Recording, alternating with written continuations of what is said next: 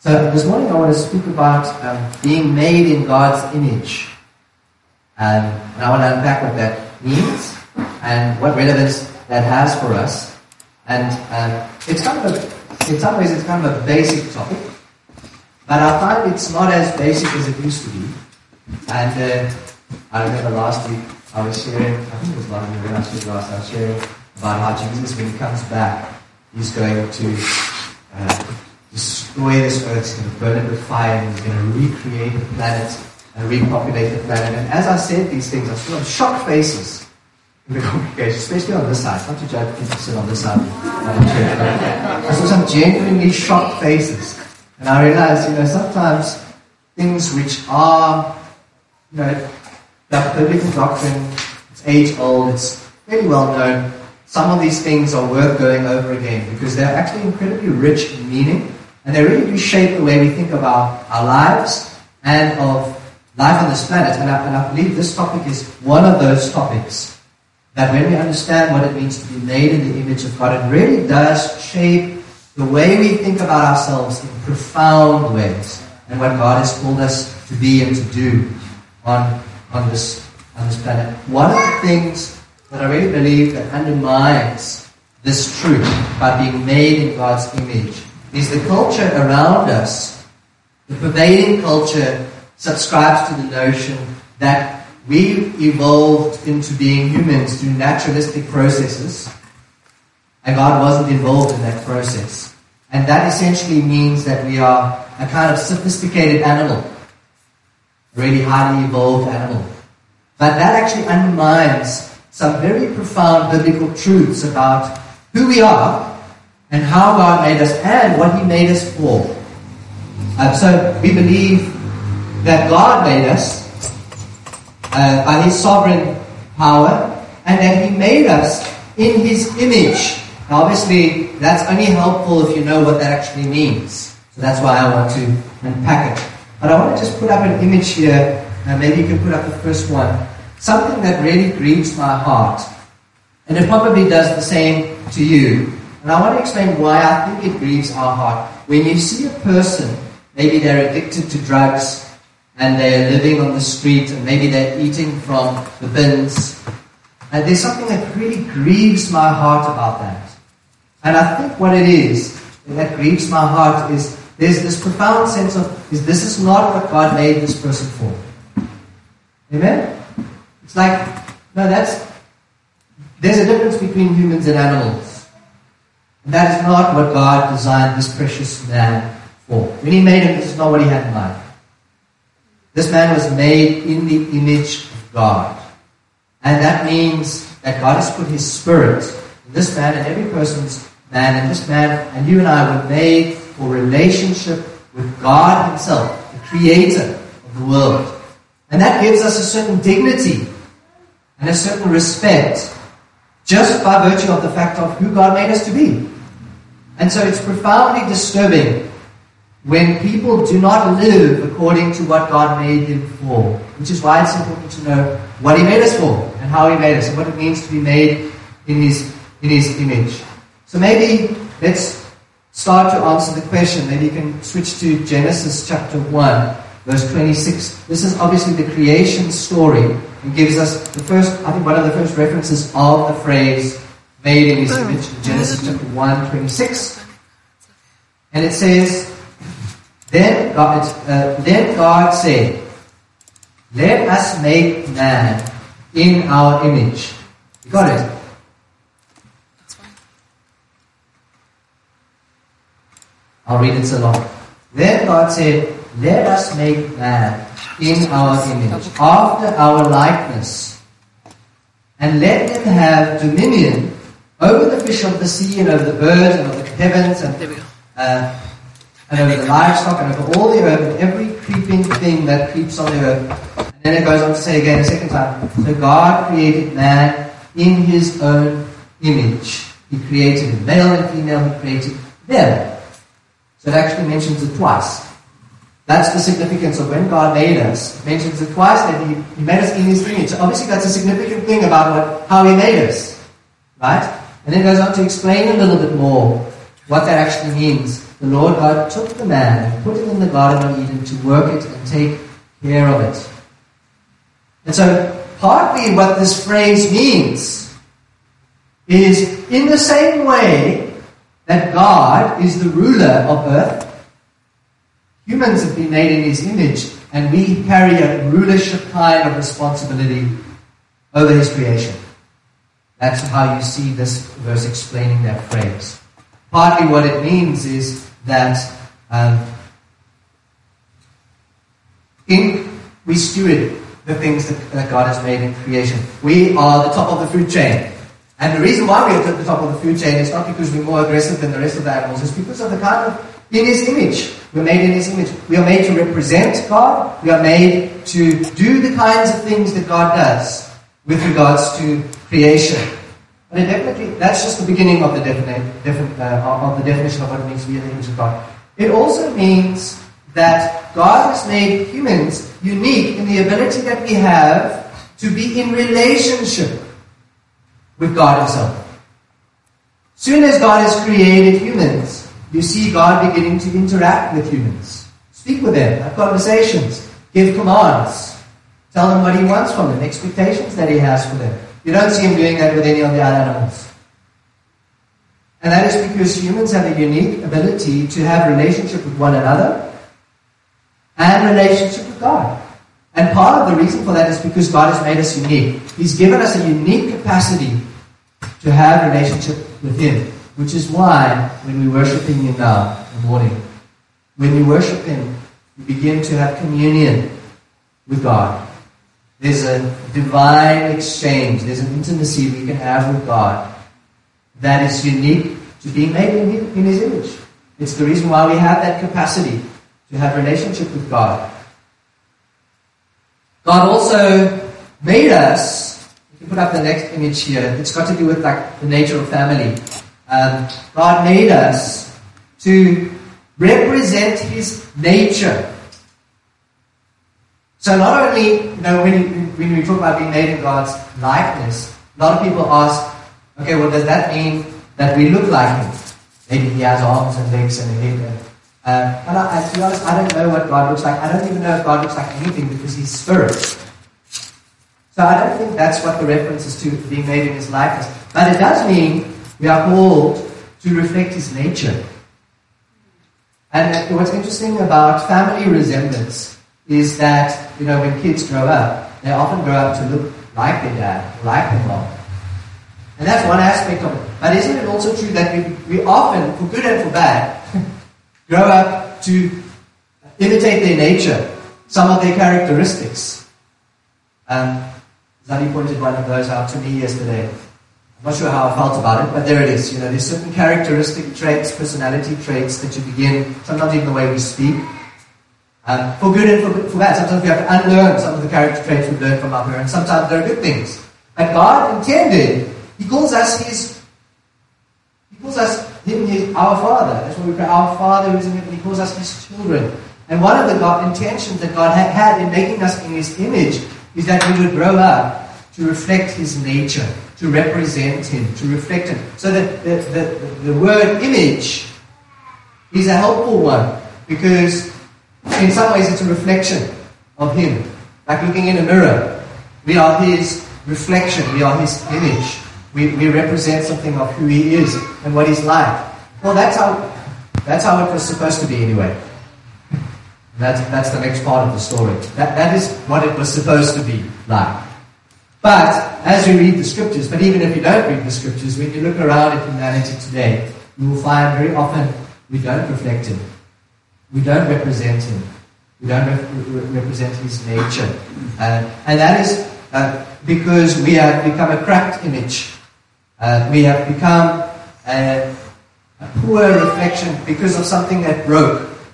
And so when we read Scripture, we find that because of the fall in the Garden of Eden, because of rebellion, man's rebellion against God, introduced sin into the world. And when sin comes in, it corrupts. It corrupts the nature of God in us, so that we are now a cracked mirror. It doesn't mean to say that we don't reflect Him at all. We do, even in our fallen state, reflect some aspects of God's nature. But we're a cracked mirror. We're a cracked image. We're a shattered image. And I love this picture because you can kind of see it's the girl. But it's not the girl. Right? And that when God looks at us, when people look at us, you can kind of see God's reflection. But you can see it's not the way that it should be. We're a cracked image. And so the Bible says that sin separates us from God. It alienates us from God. And when we become separated from God, we no longer reflect Him the way that we are supposed to. And what's very profound about this is that salvation is actually God renewing us and making us back into the image which He intended us to have. Which is probably one of the most beautiful things about the gospel. God is renewing His purpose in us. He's renewing us into His nature, into His likeness, into His character, so that when people see us, they see a beautiful reflection of the nature and the character of God. And that's what it means to be a light in the world. It means to reflect His nature and its character. And so salvation is redemptive in that aspect. But sin, it affected every aspect of who we are. I'll mention 3. It affected our minds. Our minds are reflecting the nature of God as part of what it means to be made in God's image. That we have a capacity to think and to reason. Our minds were affected. It says in Romans 1, verse 21 and 22, although they knew God, they neither glorified Him as God nor gave thanks to Him, but they became futile in their thinking and darkened in their foolish hearts. So those are 2 results of sin. Our minds were affected. That says our thinking became futile and our hearts were affected. They became darkened. In other words, the desires of our hearts were perverted. They were corrupted. So that we now desire sinful, horrible, selfish things, whereas God Himself desires what is good and what is holy and what is pure. What it means when it says that our thinking was corrupted doesn't mean that we became stupid. It means that we lost our ability to know meaning. If you want to get a more in-depth explanation of that, just go and study humanities at UCT, where you'll discover postmodernism. Postmodernism is the prevailing worldview at the moment, which essentially means there is no meaning to anything. All we have is information. Objective meaning doesn't exist. So if you ever needed some sufficient evidence for this verse, when our thinking has become futile, it means we're still very knowledgeable, but we don't know how to make sense of all the facts. And so when we lose God, we lose meaning. We lose the answers to the most important questions in life. And so without Jesus, our thinking becomes futile. But even our bodies, the Bible says, were corrupted by the fall. And if you study genetics, you'll know this, because even in our genes, they've been corrupted. And this is what causes genetic diseases. This is what causes people to be born with deformities. It's all a result of the fall, the corruption of humanity. And the good news is that God is restoring us. One of the things that I feel very passionate about for our generation is to restore the truth that God made us in His image, which means that we are spiritual beings. You can put up that other image. You know, when you study at school and you get educated about taking care of yourself, you know, we get so well informed about how to care for this aspect of our health, or how to eat well, or how to, you know, our medicine, and all of these things are so sophisticated. But what's missing from the diagram is the most important aspect of who we are, which is our soul. Our soul. The Bible says that man does not live on bread alone, but from every word that comes from the mouth of God. Which means we are spiritual beings, and we need fellowship with God. Without fellowship with God, without relationship with Him, we literally die. We die spiritually. And that is what the Bible means when it says that the world, who are separated from God by their sins, are dead. They are dead in their sins. That's what it's referring to. It's referring to a spiritual deadness. It's referring to separation from God. And it's the most important aspect of who we are, what it means to be made in God's image, is we have capacity to have relationship with Him. And so my question for reflection for us is, what do you consider most important with regards to your health? Because there's our material needs, but then there's our spiritual needs.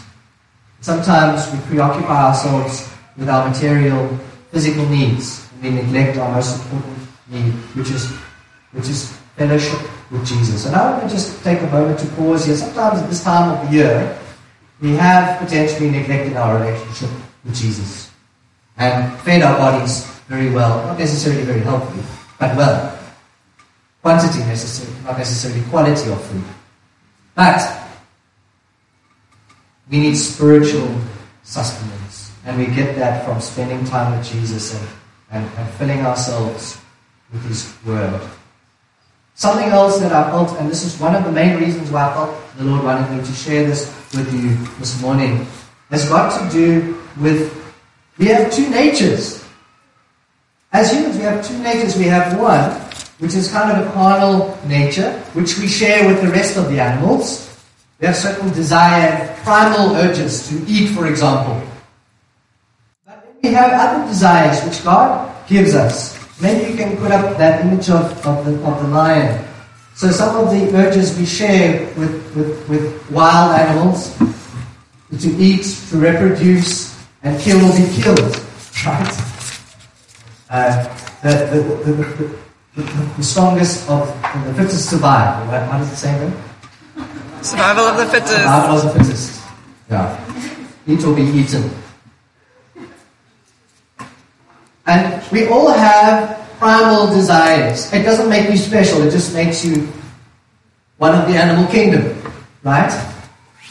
But the Bible says in 1 Peter, maybe you can put that one up, 1 Peter 4, it says, as a result, they do not live the rest of their earthly lives for human desires. He's talking about Christians now. But rather for the will of God. Where you have spent enough time in the past doing what pagans choose to do. Living in debauchery, lust, drunkenness, orgies, carousing, and detestable idolatry. The world is surprised that you do not join them in their reckless, wild living, and they heap abuse on you. But what's interesting about this list of sinful living is it's people indulging the desires, the carnal desires of the flesh, which are very similar to the kind of desires that the rest of the animals have. Do you see that? They're just following their carnal desires, the same things that dogs have. So, yes, it's sinful, but more than that, it's not what God intended for you when He made you. He's made you to be a spiritual being and a natural being. We have two natures as humans. The reason why I mention that is because we are immersed in culture, and the culture believes that we're animals. There's this subtle undermining of what it actually means to live a life that's following the Holy Spirit and is self-controlled. There's almost this sense of you can't control your desires. They're primal. So for example, I'll give you a couple of practical examples. I fell in love. Now the thing about falling in love, or falling generally, is it's something you didn't intend to do, right? Something that accidentally happened. What can you do now? You fell. Right? And so, and there's many other examples like that, where it almost suggests that these urges that we have, and you're just a passenger on your own train. You're just here for the ride. And if your urges lead you this way, or your desires lead you that way, well, what can you do? You know, the heart wants what the heart wants. That's another expression, isn't it? But actually, that is a failure to understand how God has made us. He has not made us to be like the rest of the animals that just inevitably follow their urges, because what can you do? It's a survival instinct, right? It's actually, part of what it means to be made in God's image is that He's given us a soul, He's given us a mind, a will, and emotions. He's given us an ability to discern His Spirit. And so partly, I've got a little diagram here, which you may, no, not the next one. Here's for the designers amongst us. I actually designed this one myself.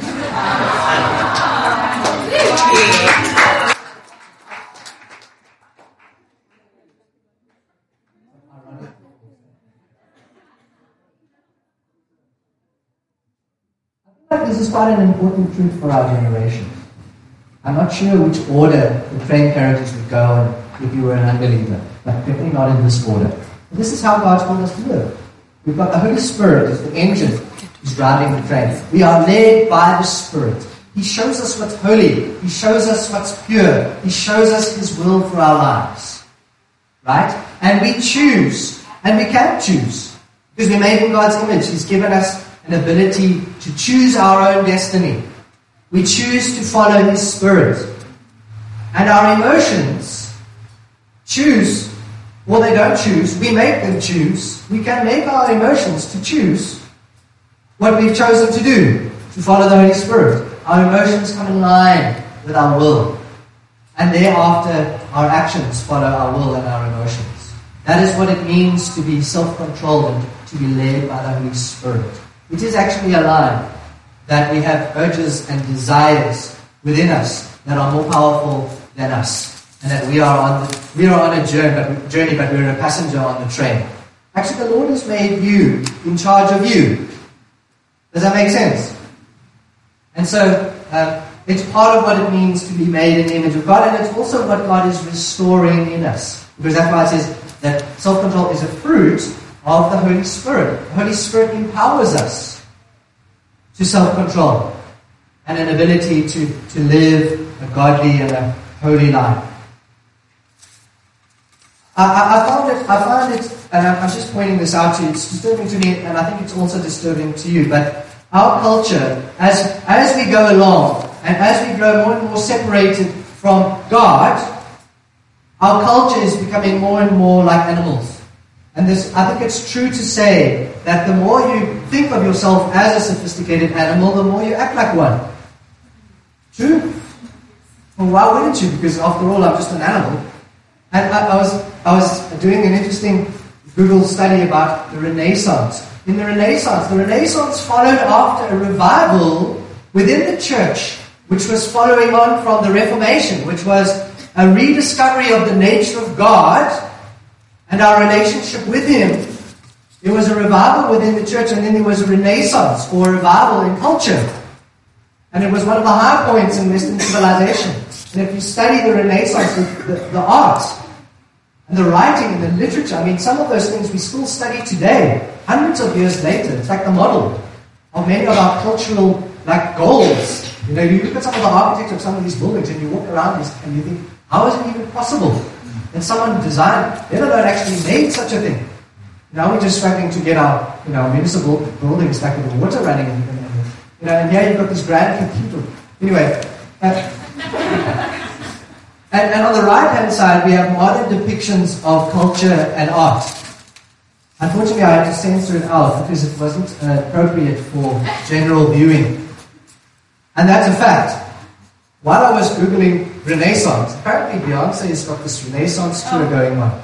Good grief. That's the image from her Renaissance tour. Tell you what, I suffered in the preparation for this sermon this morning. Hopefully you won't have to suffer that way. My point is simply that in losing connection with God, we actually lose something of who God has made us to be, and we revert to a kind of base, carnal, crass, animal-like nature, and that is tragic. The good news and the hope of it all is that God is renewing us. He's restoring us. He is imparting His nature, His purity, His holiness, His righteousness, His love, His compassion, His patience, His kindness, all those beautiful things that define the nature of God. He's renewing and restoring those things into us. Isn't that beautiful? It's really the heart and the goal and the hope of the gospel. And so I'll end with this. And for those of you who have been following some of the events in my personal life, I'll have to share for context, because otherwise this analogy won't be quite as meaningful for you as it should be. Marina recently had to do a project for school in which she had a caterpillar that was found in confinement and supplied with leaves. And the purpose of the activity was to see the full transformation of a caterpillar into a butterfly, to see the life cycle of a caterpillar. And so her and her friend Joyce both had caterpillars, and it was Margaret and Mary, if I'm not mistaken, their names. Our Margaret was later renamed Houdini, because she escaped from captivity several times. Sad to say, Margaret didn't make the full cycle. As I threw her in the bin. We subsequently learned Margaret may have been preparing for metamorphosis and going into that catatonic state where they are actually in hibernation and cocoon. We will never now know. But it's not the end of the world. The reason why I mentioned this analogy of caterpillars is because the word metamorphosis is actually a Bible word. To be transformed into His image. To be conformed into His image are both Bible words. Jesus is intending us to be transformed into His image. And so I want to just, in closing, add just 2 or 3 practical points. We can go to the caterpillar. Caterpillar in its stage of life, all it does is eat, and I can testify to that fact. All they do is eat, sleep, and eat. And they grow. And in order to be transformed into the image of Christ, we need to fill ourselves with the Word of God. We need to, the Bible says, to let the Word of Christ dwell in you richly. I love that expression because it means to meditate on. It means to nourish yourself. It means to fill yourself with the Word of God. And as you do that, it transforms you. It also speaks about teaching one another the Word of God. And the Word of God is like a seed which, when planted, it grows. It transforms you. It's got a power, an intrinsic power, to transform us into the Word of God as we dwell on it, as we meditate on it, as we unpack the Word of God. Secondly, we can go to the next stage of the caterpillar. The caterpillar goes into a cocoon. And I'm not sure how to describe this process, but it actually dissolves. The whole caterpillar dissolves and leaves behind it, according to Google, a nutrient-rich environment. From which part the butterfly is reconstituted from that nutrient-rich environment, and actually it forms into a whole different creature. And I'm not sure if this is coincidental, but maybe it's not. The Bible says that we die in order to live. And that's the verse there. We were therefore buried with Christ, with Jesus, in baptism, in order that just as Christ was raised from the dead through the glory of the Father, we too may live a new life. We are transformed into His image as there's a dying process. We die to an old pattern of life, and we are made new. And we are born again into a new way in which we live like Christ. The last thing, a part of this process, this is obviously a lot more you could say, but when the butterfly comes out of the cocoon, it breaks out of it. And it's quite a painful struggle. It says in Ephesians 4:22, you were taught with regard to your former way of life to put off your old self, which is being corrupted by its deceitful desires, to be made new in the attitude of your mind. So to put on the new self, created to be like God, in true righteousness and holiness. There is a new way in which we can live, and it's by the power of Holy Spirit. There's a new nature that we've been given. And what it behooves us to do is to choose to live according to the new nature, which Christ has now birthed in us. And to put off the old nature. And just like with the butterfly, that can be a bit of a process. And it can be a painful process. And I want to encourage you this morning, if you get discouraged, then why is it that I so often revert to my old patterns of life and I have to choose constantly and over again to put that behind me, to put it off, and to be made new? It's normal, and it's good, and it's a part of the work that God is doing in you. And what's interesting is that this painful struggle that the butterfly goes through is actually formative in the development of its wings. In fact, if they don't struggle, they don't fly. And the Bible says that it's through suffering that we begin within us to produce perseverance, and perseverance produces character. And so the suffering, as painful as it is, it's actually formative. It's one of the ways in which God makes us new. So don't be surprised that you're the only one that struggles with things. It's part of how God makes us new. The struggling is important, as painful as it can be. And the good news is that at the end of it all, when God Himself returns, when Jesus returns, the Bible says, we are God's children now, and what we will be has not yet appeared. But we know that when He appears, we shall be like Him, because we shall see Him as He is. God will complete the process. And you, if you believe, Hank will be perfect.